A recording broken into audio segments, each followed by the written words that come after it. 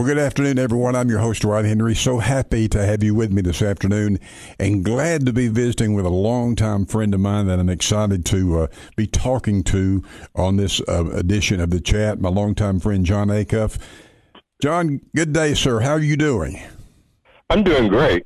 Good. Hey, listen. God's alive and well and moving in our world. That is absolutely the truth. Absolutely the truth. John is a longtime church leader, mentor, counselor, has done so many things to advance the kingdom of God in his life. Could use the whole time we have just talking about that. John, let me just share this with you before I remember getting to Cookeville in the early 1970s as a tech student and just getting my spiritual walk kind of reestablished with the Lord. Graduated a couple of years later, stayed in this community, and one of the first people that folks told me said, you need to meet and get to know John Acuff. I don't even know if you remember that. We met early on, and brother, you have meant a lot to me through the years. And on a very personal level, I want you to know how much I appreciate you and love you for all that you put into my life. Well, I know you too, brother.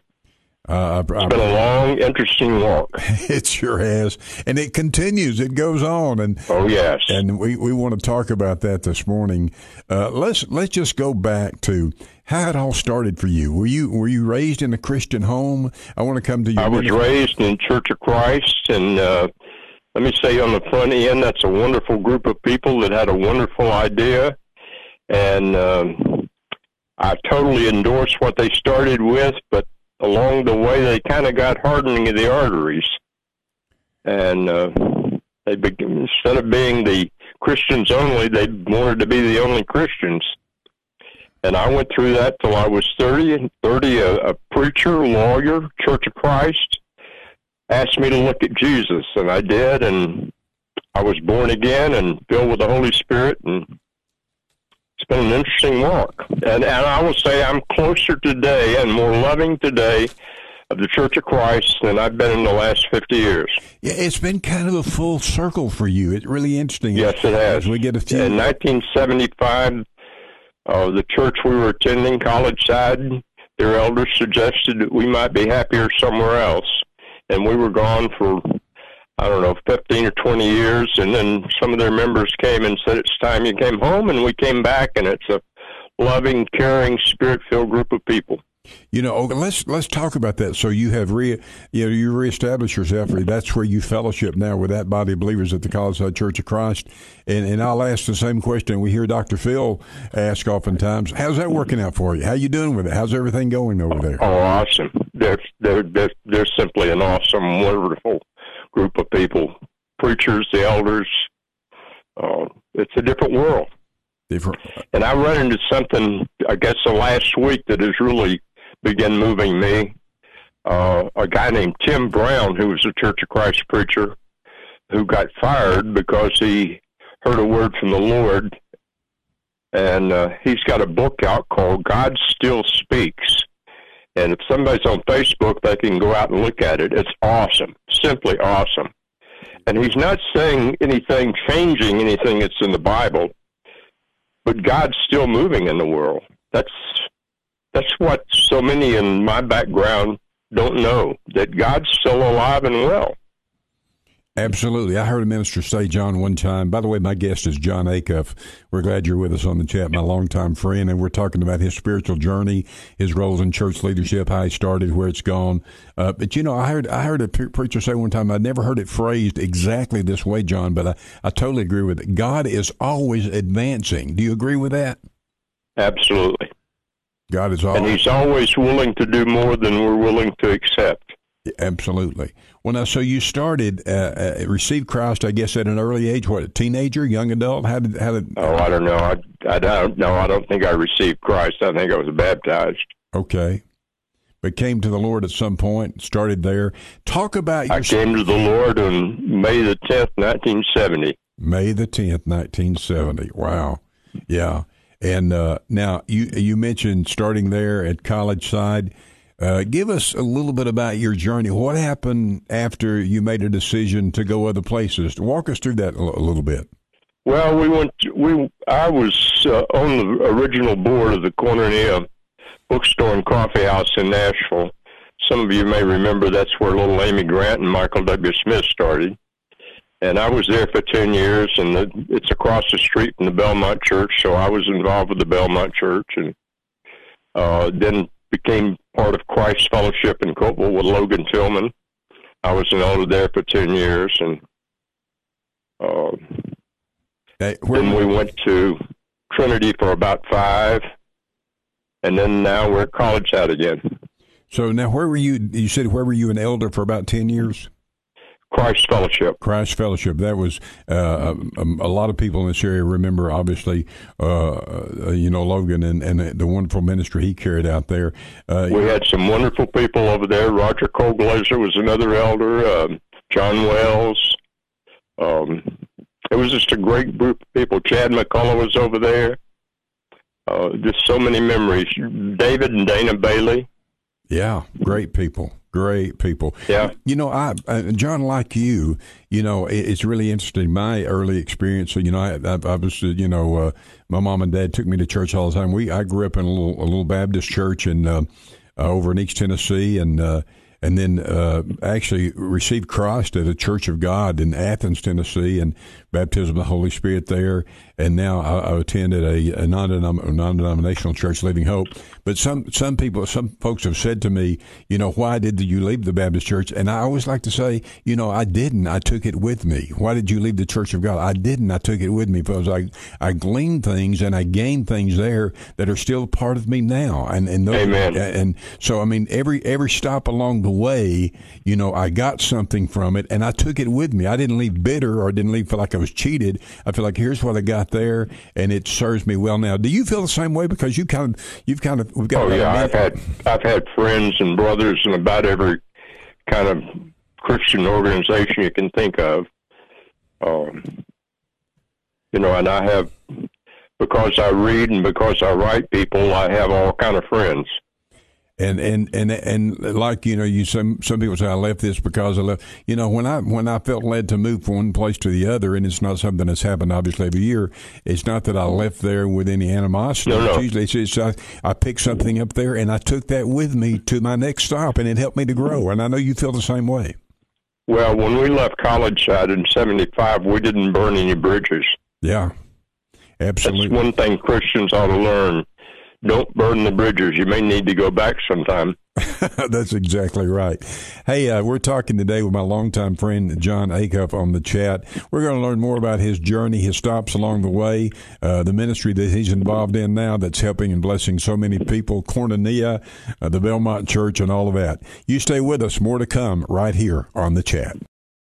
Thanks for staying with us. I'm your host, Dwight Henry, on the chat, talking with my longtime friend, church leader, mentor, counselor, and everything else in the Christian community in this area, John Acuff. John, you talked earlier about Koinonia and your role there. I was around when all of that was happening. Remember that. For those who may not know, what was that and how did it impact in terms of advancing the kingdom of God, not only around here, but just really now all over the country? Well, it started out just as a bookstore. Jim Beavis started it, or he had the original idea. He got this family in Florida to give us $5,000 and loan us $5,000, and we opened a bookstore. And then somebody suggested doing kind of a picking and grinning thing on Saturday night with music, and we had music there every Saturday night for years. And as I said, first time I ever heard Amy Grant play, she must have been 11 or 12, and Michael Smith was there. And the last summer before last, they dedicated a historical monument in front of it saying, "This is where contemporary Christian music started." That may be an overstatement, but it's not very much of an overstatement. I think 5 of us on the board, and the only 2 of us left are Don Pinto and I. Don's now 91 and going strong. I'm 81. John, and you make a statement there. Some say it's where contemporary Christian music started. As you say, that might be an overstatement. I don't know that it really is, because, I mean, if it didn't start there and originate there, it certainly was advanced there. And that style of music has really come to play a major, major role in churches and conferences and just worshiping God all over the country today. I know you'd agree with that. And it got me, I guess, really deeper into Christian literature and reading, and I guess today I probably average 2 to 3 books a week. Wow. And, I'm sad that Cookville doesn't really have what we used to have. I remember when Bookworks was here, I was reading everything. Most of the books I get today, I probably get from thrift books online. They're used and a lot cheaper, but, there's some good places in Cookville to get books. Walls of Books is great. And, there's nothing, we're really a product of what we put in our minds, because that determines our dominant thoughts, and we move toward our dominant thoughts. So you're a huge advocate of keeping those things going into your mind through the Bible, through other books. I know you believe that and practice it. And it's one of the other things I very often do. If I read a book and it blesses me, I write the author. Yeah. Yeah. And this week I got 4 free books from authors. Is that right? Hey, kind of blew my mind. One of those books is from somebody I already had a book from. The head of the Bible department at Lipscomb, where I graduated, has a book out called Poured Out, and it's on the Holy Spirit and about how the churches of Christ misinterpreted what the Bible really says about the Holy Spirit. And let me ask you this as it relates, and this is a great time to segue into that. You have, and I don't know if you call it a ministry or not, I do, and I certainly think it is, but you started some time ago writing notes to people. We often wonder what we can do. I mean, how can we be a blessing? And everybody can write a note, and I've said that you write may be more important than what you write. Yeah. Because that you write tells somebody you care. And I try to write, I don't know what an average is, but maybe 10 to 30 notes a week. That you just sit down and you think about somebody, and then you just write them. Write them a note on a card. And I have seen again and again those notes change people's lives. One of the things I say, I can say things to you in a note that I wouldn't say to your face. Yeah. And then you're stuck with it because you can't argue with the note. I love that. And most of what I do, though, is encouraging. The Lord told me not, especially with this thing with the churches of Christ. He didn't call me to straighten them out. He didn't call me to change them. He just called me to love them. That's it. That's exactly right. They'll know. And there's very few people in the world that don't like to be loved. Oh, wow. That is that one statement. Wow. It just makes this whole show. So you basically, and there are notes of encouragement, notes of just to say, hey, thinking about you, you're on my heart. Well, maybe another thought. The note that I use most often, I hand wrote in 1978, I believe it was. And then when we lost our firstborn son, a friend of mine in Texas was trying to think of something to send me. And so she finally took a note that she had hanging up in her kitchen and had it calligraphed and sent to me. And that note card has now been mailed over 20,000 times. Wow. And like you say, anyone, and we're talking to people that sometimes wonder how they can make a difference. Anyone can sit down and write a note. Anyone can do that. Am I right? I have some guys that I meet with on Thursday morning at 6 at Robert's Family Diner in White County. And week before last, I passed out 2 note cards to each one of the people that were there to send. I haven't heard anything back yet, but you can start. It's a start. Hey, John, we've got a couple of minutes left in this segment. You mentioned losing a son, and I'm sure we're talking to folks out there in our audience who've gone through that experience. What that has to be, I can't even imagine, but what would you say to them in terms of being comforted and encouraged? Talk to them about that. Well, like in every other instance in life, you just simply have to let the Lord love you and keep you going. It hurts. It always hurts. Yeah. It still hurts 30-something years later. But I'll see him again. Yeah. He'll be there. He's part of your future. And you have to, the body of Christ needs to come in around you and help support you, and you need to let other people help love you.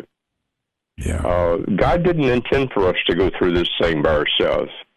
No. that is so rich. I mean, you need the love of other people, particularly during that time. And you're so right. And it doesn't ease all the pain, but your son is part of your future for eternity. Amen. Part of your future for eternity. Well, what do you, and we may not have time to fully explore this, but I want you to, during this segment, we've got one more, but I'd like you to think about, if you what do you wish you'd known then when you started walking with the Lord that you know now? What, just 2 or 3 things to our audience that you would just leave in their hearts and leave in their minds to say, hey, this is some things I've experienced, some things I've learned, some things I can pass along to you. And I want you to be thinking about that when we come back, okay? All right. Very, very happy today to be talking to my longtime friend, John Acuff, who has just been very special to me in terms of my spiritual growth. He's been a blessing to lots and lots of people in this area and this region as a church leader, as a Christian, as a mentor, as a counselor. And we will be back with more with our visit with John in just a moment. Very happy to have you with us on the chat. I'm your host, Dwight Henry. We're talking with my longtime friend and Christian brother, John Acuff. John, again, thank you for this. I really appreciate your taking this time to share with us and our audience. You're as we've talked about already, your journey has been an interesting one. Just involved in lots of things and serving the Lord while you were practicing law. And many people remember those days here in the Cookeville area. Remember exactly where your office was. I was in there a few times myself.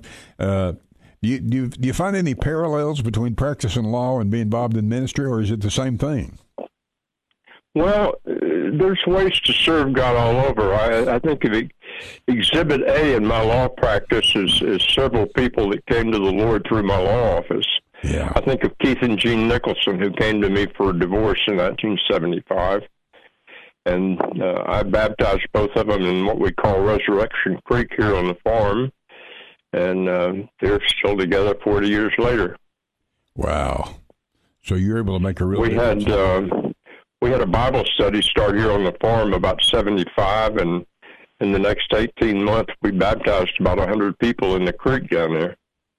Wow. And those people, so many of them I still am keeping up with. Richard Anderson, who was headmaster at Christ Pres Academy in Nashville, and just on and on and on. People keep popping up and say, you remember so-and-so. 2 or 3 things I do. If I see somebody is interesting and I want to know them, I reach out to them. I take them to lunch or I write them a note, and it's been amazing how many of those have turned out to be really interesting. I do the same thing with authors. I've had authors that I've been writing for 20 or 30 years. And so if you've read somebody and you like what he says, write him a note. Yeah.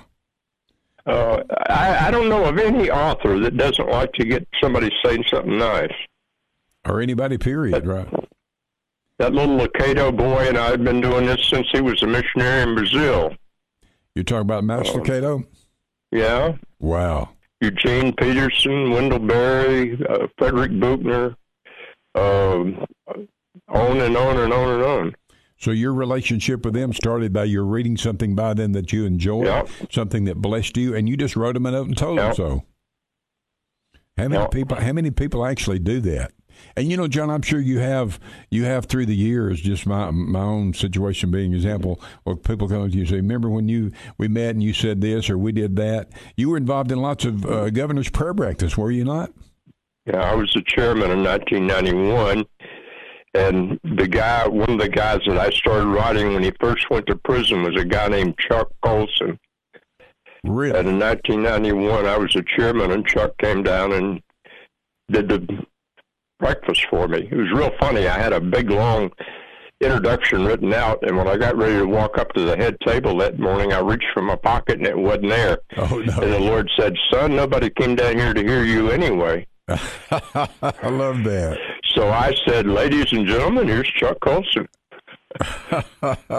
And I bet he appreciated that too. Yep. And and he was one of the best minds in the Christian faith in the last century. Oh, absolutely was. And what a And didn't he turn that whole experience? Basically, he had a prisoner jail ministry that came out of that, did he not? Oh, yes. Prison fellowship. Yeah. Hey, I want to turn our... And Eric Metaxas, who's a great author today, worked with Chuck. Oh, did he? I didn't know that. Yeah. Eric was in town in Cookville just several weeks ago over at Life Church. If he comes back, I want to see him. Yeah. He has a television show. He's awesome. Oh, he has a television show on Trinity, really is. And so you've communicated with him some too, I take it then. Hey, well, I really haven't to this point, but I'm going to. Yeah. I want to come. And go ahead, fixing John. to write John Grisham. Oh, yeah, that's great. I want to go back, John, to Resurrection Creek. Resurrection Creek, it's actually a creek close to your house, right? Close to your home? Road goes right to the bottom of the hill goes across our farm, yeah. How did all that happen? I mean, was that just sort of organic? Well, I had a neighbor come down and wanted to talk one Saturday, and he asked me a question, and he asked me another one. He said, I understand you're one of these charismatic Christians. And I said, yes. And he said, I go up to the so-and-so church, and there's got to be more to it than that. And I said, well, let's do a Bible study. So we started, and we would, on a Thursday night, we would have anywhere from 25 to 75 people in the house. Come from all over, from Jackson County and Warren County and Putnam County and Crossville. In your house? It was nothing we were doing. It was God moving. Yes, absolutely. Yeah. I just saw it again and again and again. It was just a move of God, and I think God's doing that again. I see Him doing it right now in a lot of churches. When we came to Cookville in 1970, there were very few really on-fire churches at all, and now there are zillions of them almost. Yeah. There's so many good churches in the Upper Cumberland right now, it's unreal. I couldn't agree more. I was just having a conversation just a few minutes ago with a friend. He said, man, I drive by these churches and you see them, adding on to their campuses, adding on to their buildings. Yep. That's a wonderful thing to see. And that tells you something. What do you know now that you wish you knew then? What do you say God is moving? Elaborate on that. What do you see is happening as it relates to this area and just the movement of God in general? I think I would have been even bolder than I was then, and I was pretty wild then. I think the second thing, I would have been a whole lot more forgiving and a whole lot less judgmental. Yeah. Yeah. God called us to love every one of His children. Every person you meet today was created by God in His image, and He expects us to treat them like they were royalty. Yeah. We are made, They're children of the King. And if that's how He sees them, that's how we should see them, not in a judgmental way, but in a loving way. Right. He says, and in His prayer, He says, and forgive us as we forgive those who sinned against us. Yeah.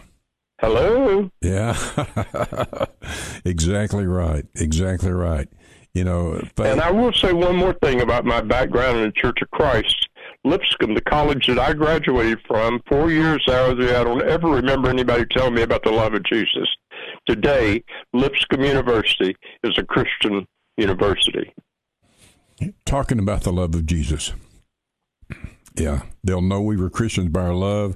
1 Corinthians, Amen. 1 Corinthians 13, faith, hope, and love. But the greatest of these is love. And if we could get Absolutely. if our audience could get one thing, we've got about 30 seconds left out of this conversation. That's what you would want to leave with them, is it not, John? Yeah, and tell them to hit me on Facebook. Yeah. I'm always on Facebook. John Acuff is where you can find him, and he will. And thank you, John, for what you put into my life, all you mean to me, all you mean to this community. And thank you so much for sharing this time with us today. Thank you, bro. Love you. Love you, too. John Acuff has been our guest today. Happy to have him with us. Happy to have you with us. Join us next week for The Chat.